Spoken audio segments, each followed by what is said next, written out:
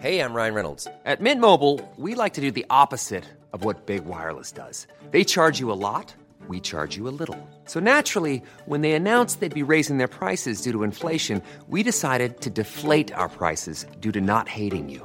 That's right. We're cutting the price of Mint Unlimited from $30 a month to just $15 a month. Give it a try at mintmobile.com/switch. $45 up front for 3 months plus taxes and fees. Promo rate for new customers for limited time. Unlimited more than 40 gigabytes per month. Slows full terms at mintmobile.com.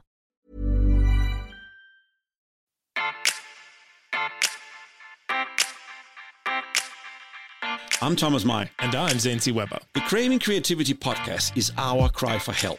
A way to help ourselves as creatives to talk about how we get inspired, how we create, but also how we deal with stress, mental illness, and everything in between. Now, if you're creative, you, like us, have most likely always been seen as the black sheep of your family and always making different choices than what 90% of normal people might do. Not going for the safe choice, but always living a little on the edge. With the Craving Creativity podcast, it is our hope to create a safe space where we can talk about being creative. We want to build a community of like-minded creatives and help each other. Subscribe, email us, and be part of the creative journey. Welcome to Craving Creativity. This is episode 14, and my name is Thomas Mai, together here with my co-host, Zancy Weber. And this is the show or podcast where we talk about everything in creative. And today's theme is Jack of all trades. Now, this is a theme you came up with. It's your idea. Yes. Zane. I have often been called a jack of all trades. Yes. And I don't know whether that's true or not. You don't know whether it's flattering or not? I take it as a compliment. Good. Yes. Because the phrase that the title comes from is Jack of all trades, master of none, but better than being a master of one. So basically, you're good at it. You're decently good at a lot of things rather than just focusing down on being just one thing. Exactly. So I describe myself as a person who collects obsessions. So very, very early on, I was very obsessed with drawing. Then it went into science. Then it went into, science specifically, chemistry. Then it was history and language. So I tried to teach myself Latin and ancient Greek. I failed, but I have some of it still. Then it went into physics and kind of experimental physics and the state of science and et cetera, et cetera. And then it got into more creative things again as I went on. So through school, I went into art and drama, and then theatre was a big one. Then podcasting was a big one, and kind of graphic design overarching through all of it. So I've been called a jack of all trades, or a modern Renaissance man, which is a term that I realized yesterday that you've never heard of. No. So Renaissance men are basically this archetype of a person who had a lot of fingers in a lot of different pies during the Renaissance, because this is when science and art were kind of blossoming, and you could be a painter and an engineer and a theologian and a scientist all at the same time. So I think I wanted to talk about the kind of either the benefits or the drawbacks of being a jack of all trades, who is kind of dipping their toes into a lot of different things, either consecutively or at the same time. And whether that helps your practice or doesn't. Well, I think that being creative, you are naturally very curious. And I think that's what you've been doing, right? That's what you're trying to study all these different things. And I think that's a great thing if you are that as creative, because in order to survive in today's world, you need to understand a little bit of everything that's going on. I think definitely, like, I was born at just the right time that as I was growing up, all this information became available to me. Internet, but also the availability of books and periodicals and magazines in my school library rather than like just the big main town library. I think with the birth of the internet, like I could search up theoretical physics and find stuff that's way over my head, find stuff that's meant for me and find stuff that was meant for children and educate myself without needing a teacher. So I think that is something that people now kind of take for granted. Whereas like if you want to learn about the filmography of Kate Winslet, let's just keep throwing Kate Winslet in there. You don't go to a book. You go to IMDb and you have a look through there, and then you go on a click rabbit hole down, and you see, and you end up at Tom Cruise somehow.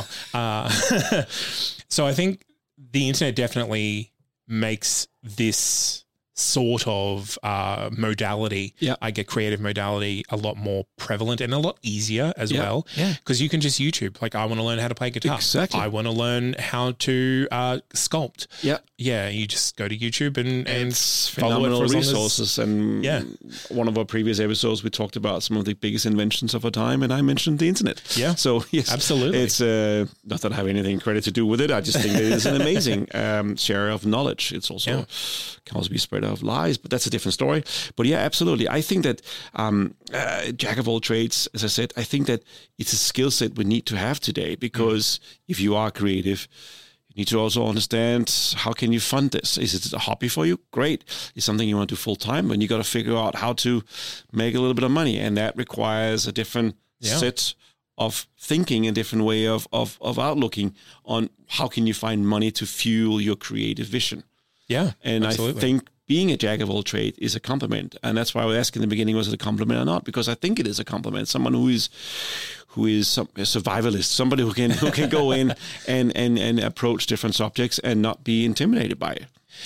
Yeah, I mean, as a jack, like, I didn't set out to be that. No, and I still don't 100% believe that I am, because I'm not everywhere. I do have a sector of the pie chart of every subject in the world that I focus on now. But definitely more so when I was younger, it did seem to be a little bit frowned upon. Like, you'd be like, okay, if you want to do music, you need to focus on music and being the best musician you can. I was like, well, I have reached a level of musicianship that I am no longer curious about what is involved with music. So I'm going to go over here and I'm going to learn how to improvise. I'm going to be an improviser. Or the theater. Absolutely. The theater space you're in as well.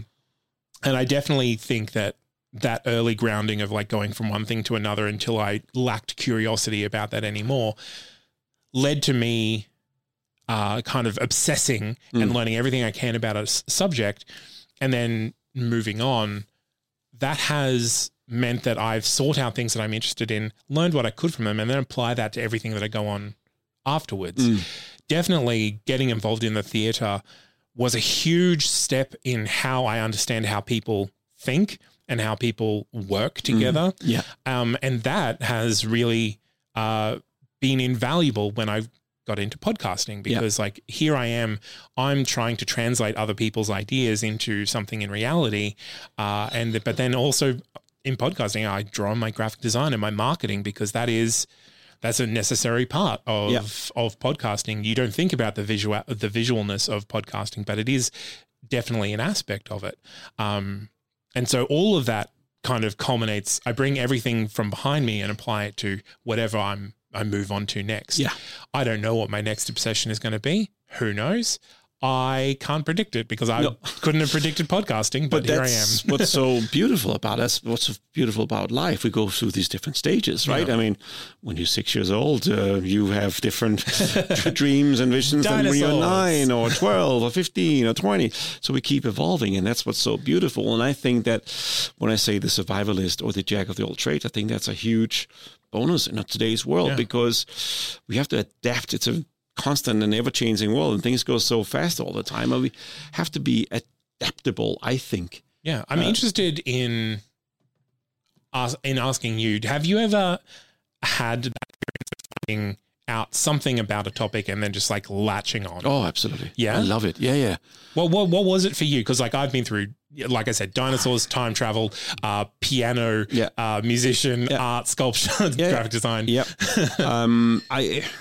I go down a rabbit hole and I stay down the rabbit hole for a while, then I come back up and go down another rabbit hole. Yeah. Oh, absolutely. So having lived and worked on 5 different continents, So different languages, different cultures, and different, just already there, you have to adapt to a new environment, right? And coming to Australia now, being here 10 years, it's you have to learn so many things, not just from how to get driver's license, how to pay taxes, and how to get those basic things, but also just how does the culture work and how do you do things.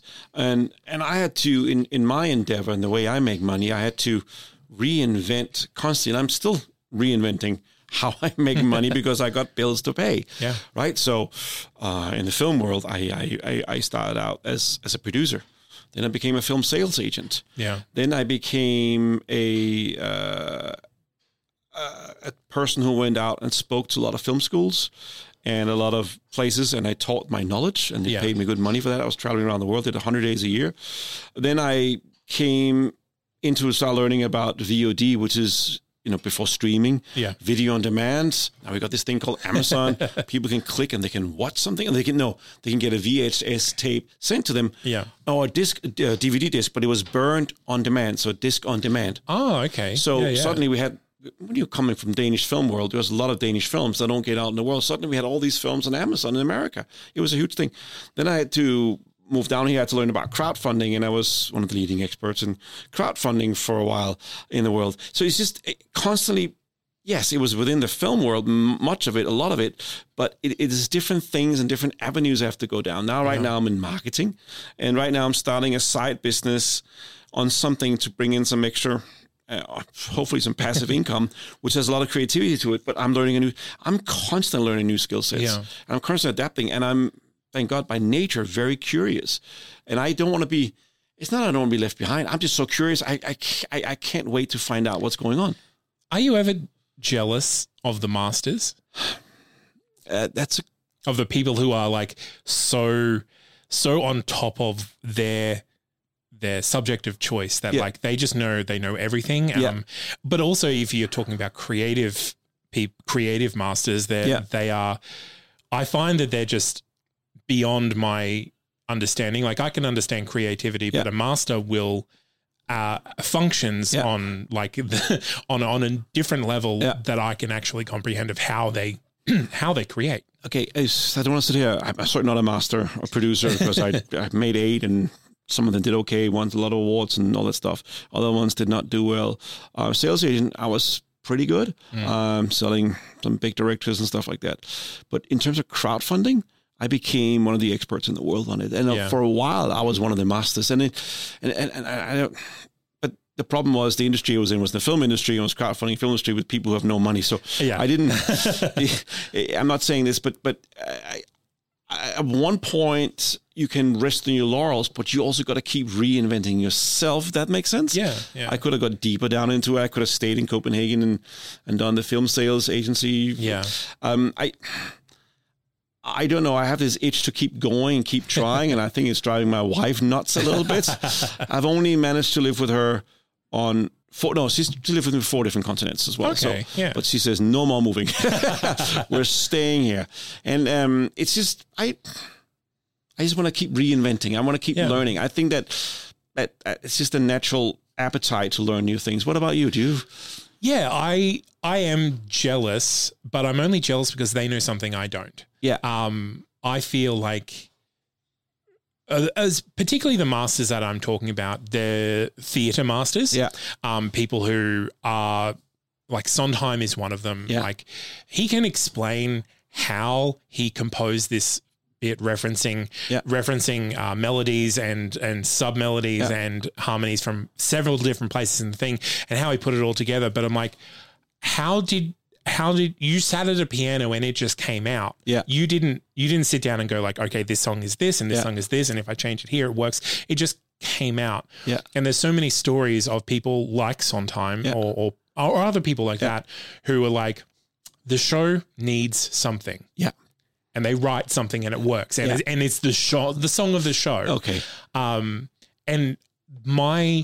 the only regret I have of not being a master, honestly, I don't have the brain capacity to focus on just being a master because I want to be everywhere at once.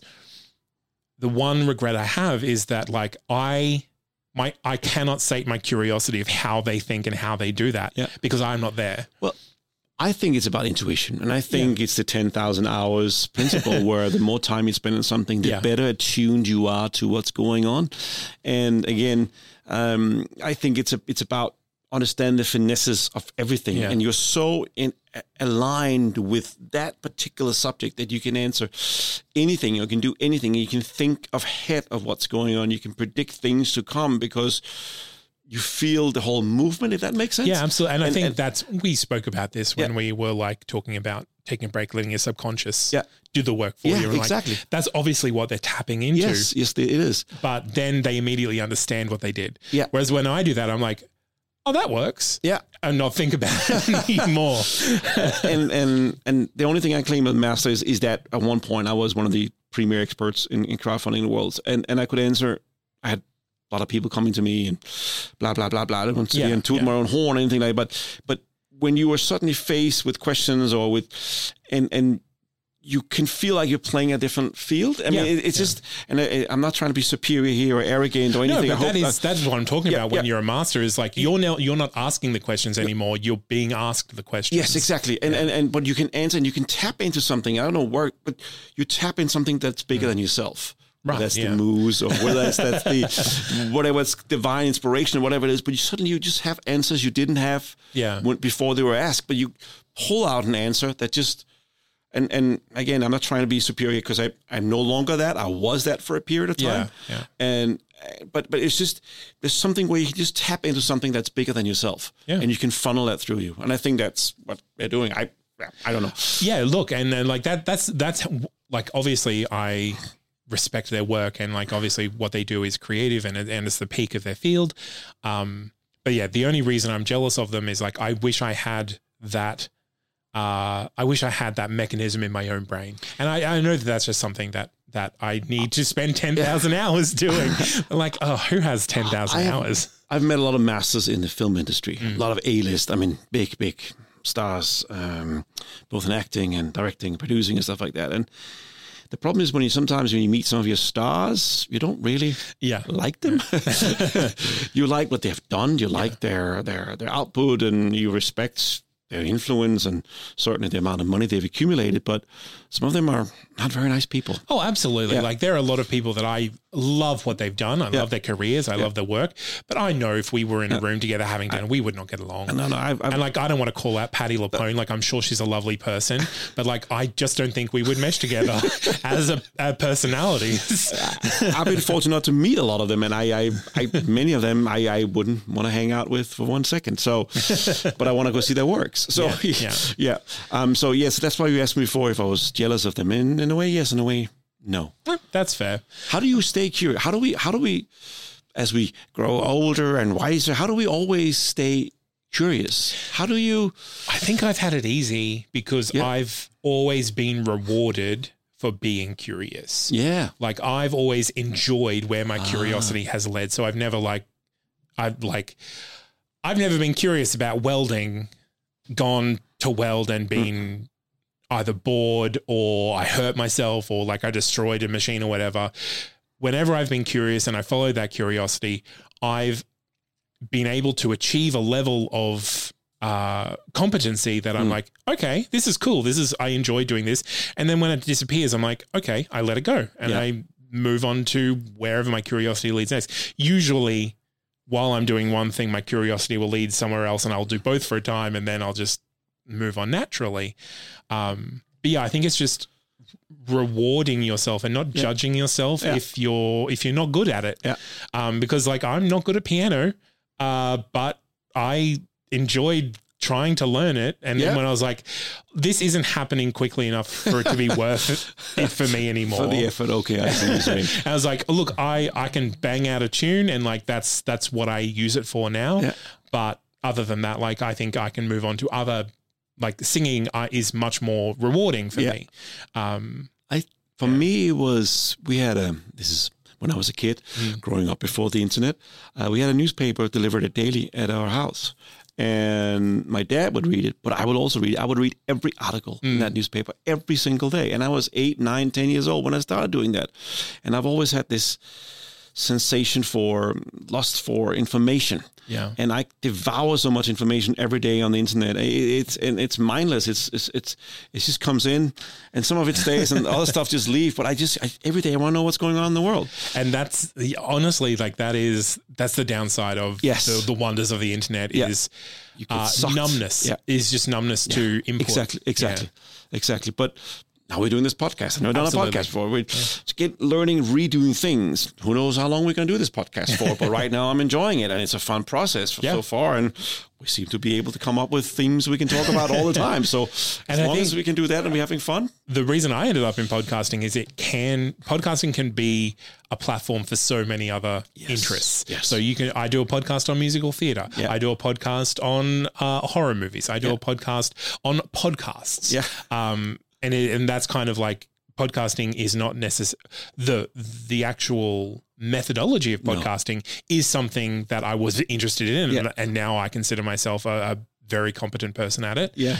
But podcasting is a launching pad for so many other obsessions. Exactly. Yeah, and so I think that's why podcasting, like theater, is here to stay, because it is so variable. You can find so much so much inspiration and curiosity within that. Yeah. I listen to a lot of podcasts and just proud and happy to be part of something hopefully people will listen to. So I'm interested in your top 3, because here we were like top 3 jacks of all trades. Okay. So I'm going to mention someone first. I know you have the same person on the list, okay? I'm sure we do. So someone who was an inventor, someone who was an engineer, someone who was a scientist, someone who was an architect, somebody who was into astronomy, who was something into anatomy, something into botany, cartography, and of course painting and sculptures. The original Renaissance man. Yes. Da Vinci. Yes. So we both have him, of course. So how can we not? I mean, it's just amazing what he did. I mean, he was just so much so that there's now mythology around Da Vinci. Really? Yeah. Well, with the Da Vinci Code. And that sort of thing. Yeah. But also, like his hidden journals and his hidden life, which was like, because Italy just didn't recognize homosexual relationships because they were having, because they were openly homosexual, but it just wasn't recognized. Like the mythology around Da Vinci and his works now is very interesting he would write codes in backwards and couldn't read through a mirror. And all these things he would do. He was you can't he's the ultimate jack of all trades, isn't he?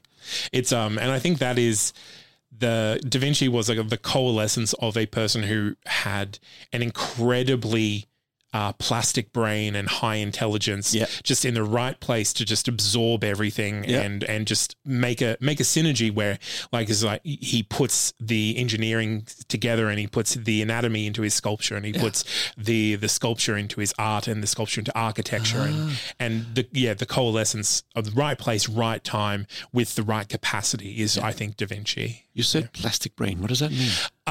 Able to change and absorb new things, think new ways. Usually, as you grow older, your brain gets less plastic, like there's less new so it's neurons the plasticity, forming. not the plastic. Yes, plasticity. Got it. Yeah, just making sure. But just learning English here 101. Thank you very much. Da Vinci is one of the people that I would love to have met. Yeah. Just to see what he is like, because there's his workshop. I mean, just go into the workshop and see what he was working on. Yeah, it's absolutely. Fascinating. He seemed like he never stopped working. It's fascinating. All right, so we both have him. So what do you have besides that? So my next one is probably not on your list, because I only know of him through both through theater, but then also through my interest in like civil rights and that sort of thing in America. Yeah. So his name's Paul Robeson. Okay. So he's famous for his role in Showboat, both on stage and in the movie. Yeah. So he's a bass baritone singer. Yeah. He released like 267 songs, very famous that. But before that, he was a professional athlete. So he's in the Football Hall of Fame in America. He's a writer and a political activist. He can speak 7 different languages, and so was a multilingual orator. So we'd go around giving speeches in 7 different languages. He was also a lawyer, and again, big involved in the civil rights movement, specifically to get the 3/5 Amendment abolished, so that African American people were considered the same as real people. It's the same as white people. So that was kind of where he came from, the 1920s through the 1950s. Okay. Paul Robeson, like athlete. I could never be an athlete. But that end, so he was an artist, an actor, a singer, a musician. He knew 7 languages. He was a practicing lawyer and also a philosophical scholar and a professor. So it was just in everything. He was, and especially for an African American man at the time. Again, right place, right time. Wow. Yeah, I would love to find out more about him. Yeah, absolutely. I will. Again, in the show notes, we're going to put all the links to all these people we're talking about. Yeah, the next one that's on my list you will know, so I won't have to orate so long. Well, about let's it. turn this around. If I tell you the next person, I'm going to give you some clues. If you can guess this, I'll be very impressed. Okay. All right. So the next person has been nominated for 10 Oscars. Okay. Okay. So that's one clue. He's won one. That's okay. But he's also a race car driver. He won the IndyCar series several times. He won the American Sports Car Club series many times. And here comes the kicker. And then he also set up some summer camps for ill children. So he raised a lot of money. And then here comes the kicker. He had his own dressing that was sold in supermarkets. That is still sold in supermarkets. I don't know if it's in Australia, but they're certainly around America. So I'm aware of this person, but I do not know his name. I cannot think of his name. Okay.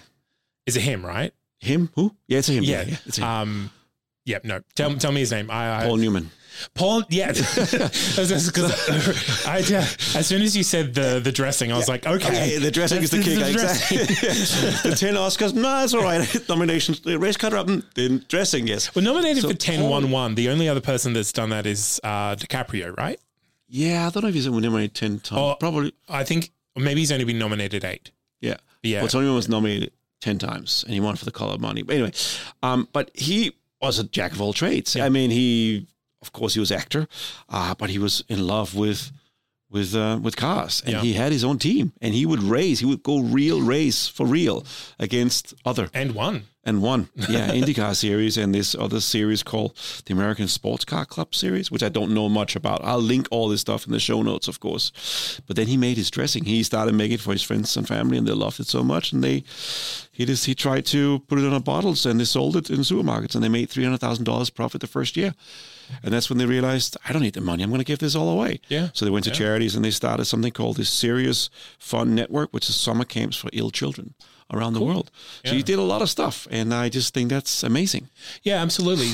On a similar note, obviously not in as many different sectors of the world, but I almost put Ashton Kutcher on my list because he's an investor. He's an investor, but he also started a foundation to stop sex trafficking. Oh, yeah. So he and his wife or ex-wife Demi Moore basically started this this organization to fight sex trafficking. Yeah. And I think that is the kind of modern Renaissance kind of person, is the person who strikes it big, earns a name, and then goes on to do better things using that name. Like Emma Watson is another one that I think will go on to do things like that in the future. Justin Timberlake, again, an investor as well as an actor and musician. Yeah. I didn't put a lot of just creative people because I think a lot of creative, Donald Glover is a hip hop artist, a comedian, an actor, a dancer. He does a lot of things. They're all kind of creative though. And I think that kind of feeds into each other.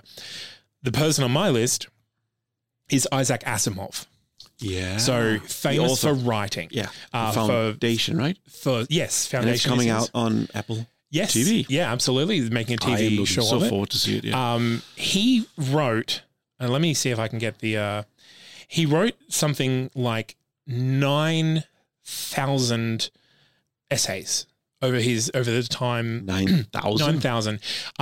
He has been accused of being afflicted with graphomania, which is the compulsion to write. What's it called? Graphomania. Okay. So iRobot, Foundation trilogy. But what I want to talk to you about is his writings, his books, his nonfiction stuff appears in 9 out of the 10 categories of the Dewey Decimal System. So he was a master across almost every section of scholarly pursuit. And his passion was to turn scientific finding into layperson speak and explaining scientific concepts and things. So he was a scientist as well? He was a professor and a researcher. Yeah. I did not know that. So his hook for science fiction is that he writes hard science fiction. Yeah. So science fiction that has a strong basis in reality. Yeah. Or in the concepts known to science at the time. Yeah. It's an oxymoron, science fiction and reality, but yes. Yeah. I did not know he was a professor. Absolutely. So all of his essays and things, his collected works, he is literally in everything. I'll tell you the 10 Dewey Decimal categorizations. When you say Dewey Decimal, what is that? So Dewey Decimal is a classification system in libraries that kind of splits libraries into different sections of study. So things like, where are we? We have general works, philosophy and psychology, religion, social science, language, natural sciences and mathematics, technology, the arts, literature and rhetoric, and history, biography and geography. So of those 10, he appears in 9 of them. Wow. I couldn't find out which one he doesn't appear in. I can't imagine it being the arts. But maybe social sciences he doesn't. Maybe. Let's see if I can look it up in the show notes when I add the show notes. Yeah. Okay? So this is, again, I almost didn't put him on just because it is kind of one sector of kind of knowledge and activity, but just that he was so prolific in so many different areas of study and science and speculation. I think that he has earned him his here. And he, of course, is the progenitor of the 3 rules of robot, the like do no harm. Yeah. Okay, so he came out with that. Oh yeah, okay, got it. Huh, interesting. I'm familiar with his work. Or am I? You will definitely have heard. No, I've never heard of him so many times, and I've heard about the Foundation so many times, and I've read so much, but I've never got started in the Foundation. But a lot of his stuff has been converted into movies, like iRobot. Yeah. But again, the modern interpretations of the text are not really, not really. I'm looking forward to the Foundation. Let's see if how they're going to pull that off. Yeah. The last one I want to talk about, who is a jack of all trades. He's not as many trades as the other ones, but he broke something, stigmas and how you're supposed to do it. And I've talked about him before, and it's Charlie Chaplin. Absolutely, this is a great one. Yeah. Of course, he is an actor. He's a producer. He is a director. He's a composer. So he created a lot of music at the time. Smile is one of my favorite songs. Amazing song. But what he also did was he broke up with the Hollywood fixed contract system, and he created United Artists, which was an independent studio where you would have complete control. Because up until then, you had a contract for 5 films or 6 films, and you could only work on those. You couldn't work anywhere else, and they owned you. And it was a feudalian. What do you have? Feudal system. Yes, a problematically feudal system. Yes, there were you inherited, and you got traded across, and it was just terrible at the time. And he broke that up on that monopoly and that control the studios had over directors and actors, and paved the more way for the more modern way. And he had a huge fight in his hand. And then, of course, he had some left-leaning political opinions. Yeah. And so much so that the McCarthyisms got to him. And that was Paul Robeson as well. Yes. And because he thought kindly of his fellow man, he left America and never to return again. And And that is, I think Chaplin is definitely in the same arena as Da Vinci and Isaac Asimov of not necessarily someone who has a career, but someone who is a thinker and just achieves in the place where they want to. Exactly. Because Chaplin definitely saw what was happening and how to change it and had strong opinions. He fought against a system that was very rigid and very controlling, and he came up with United Artists. And for that, besides his body of work and what he's delivered to us, for that, he just has my deepest respect. So absolutely. Well, that's a great list. Thank you very much. And likewise, like you, Da Vinci. So if you want to let us know if we've missed anyone out, or if you are a Jack or Jill of all trades, send us an email and let us know, what you're working on, what your current obsession is. That would be awesome. Give us a 5-star rating and review on Apple Podcasts or on whatever podcatcher you're listening to us on. Can't do it on Spotify, but share it with your creative friends. And if you have someone who's very proud of being a jack of all trades, share it with them. Absolutely. Yeah. Until next time, I've been Zane C. Weber. And this is Thomas Mine. Keep creating things. Peace.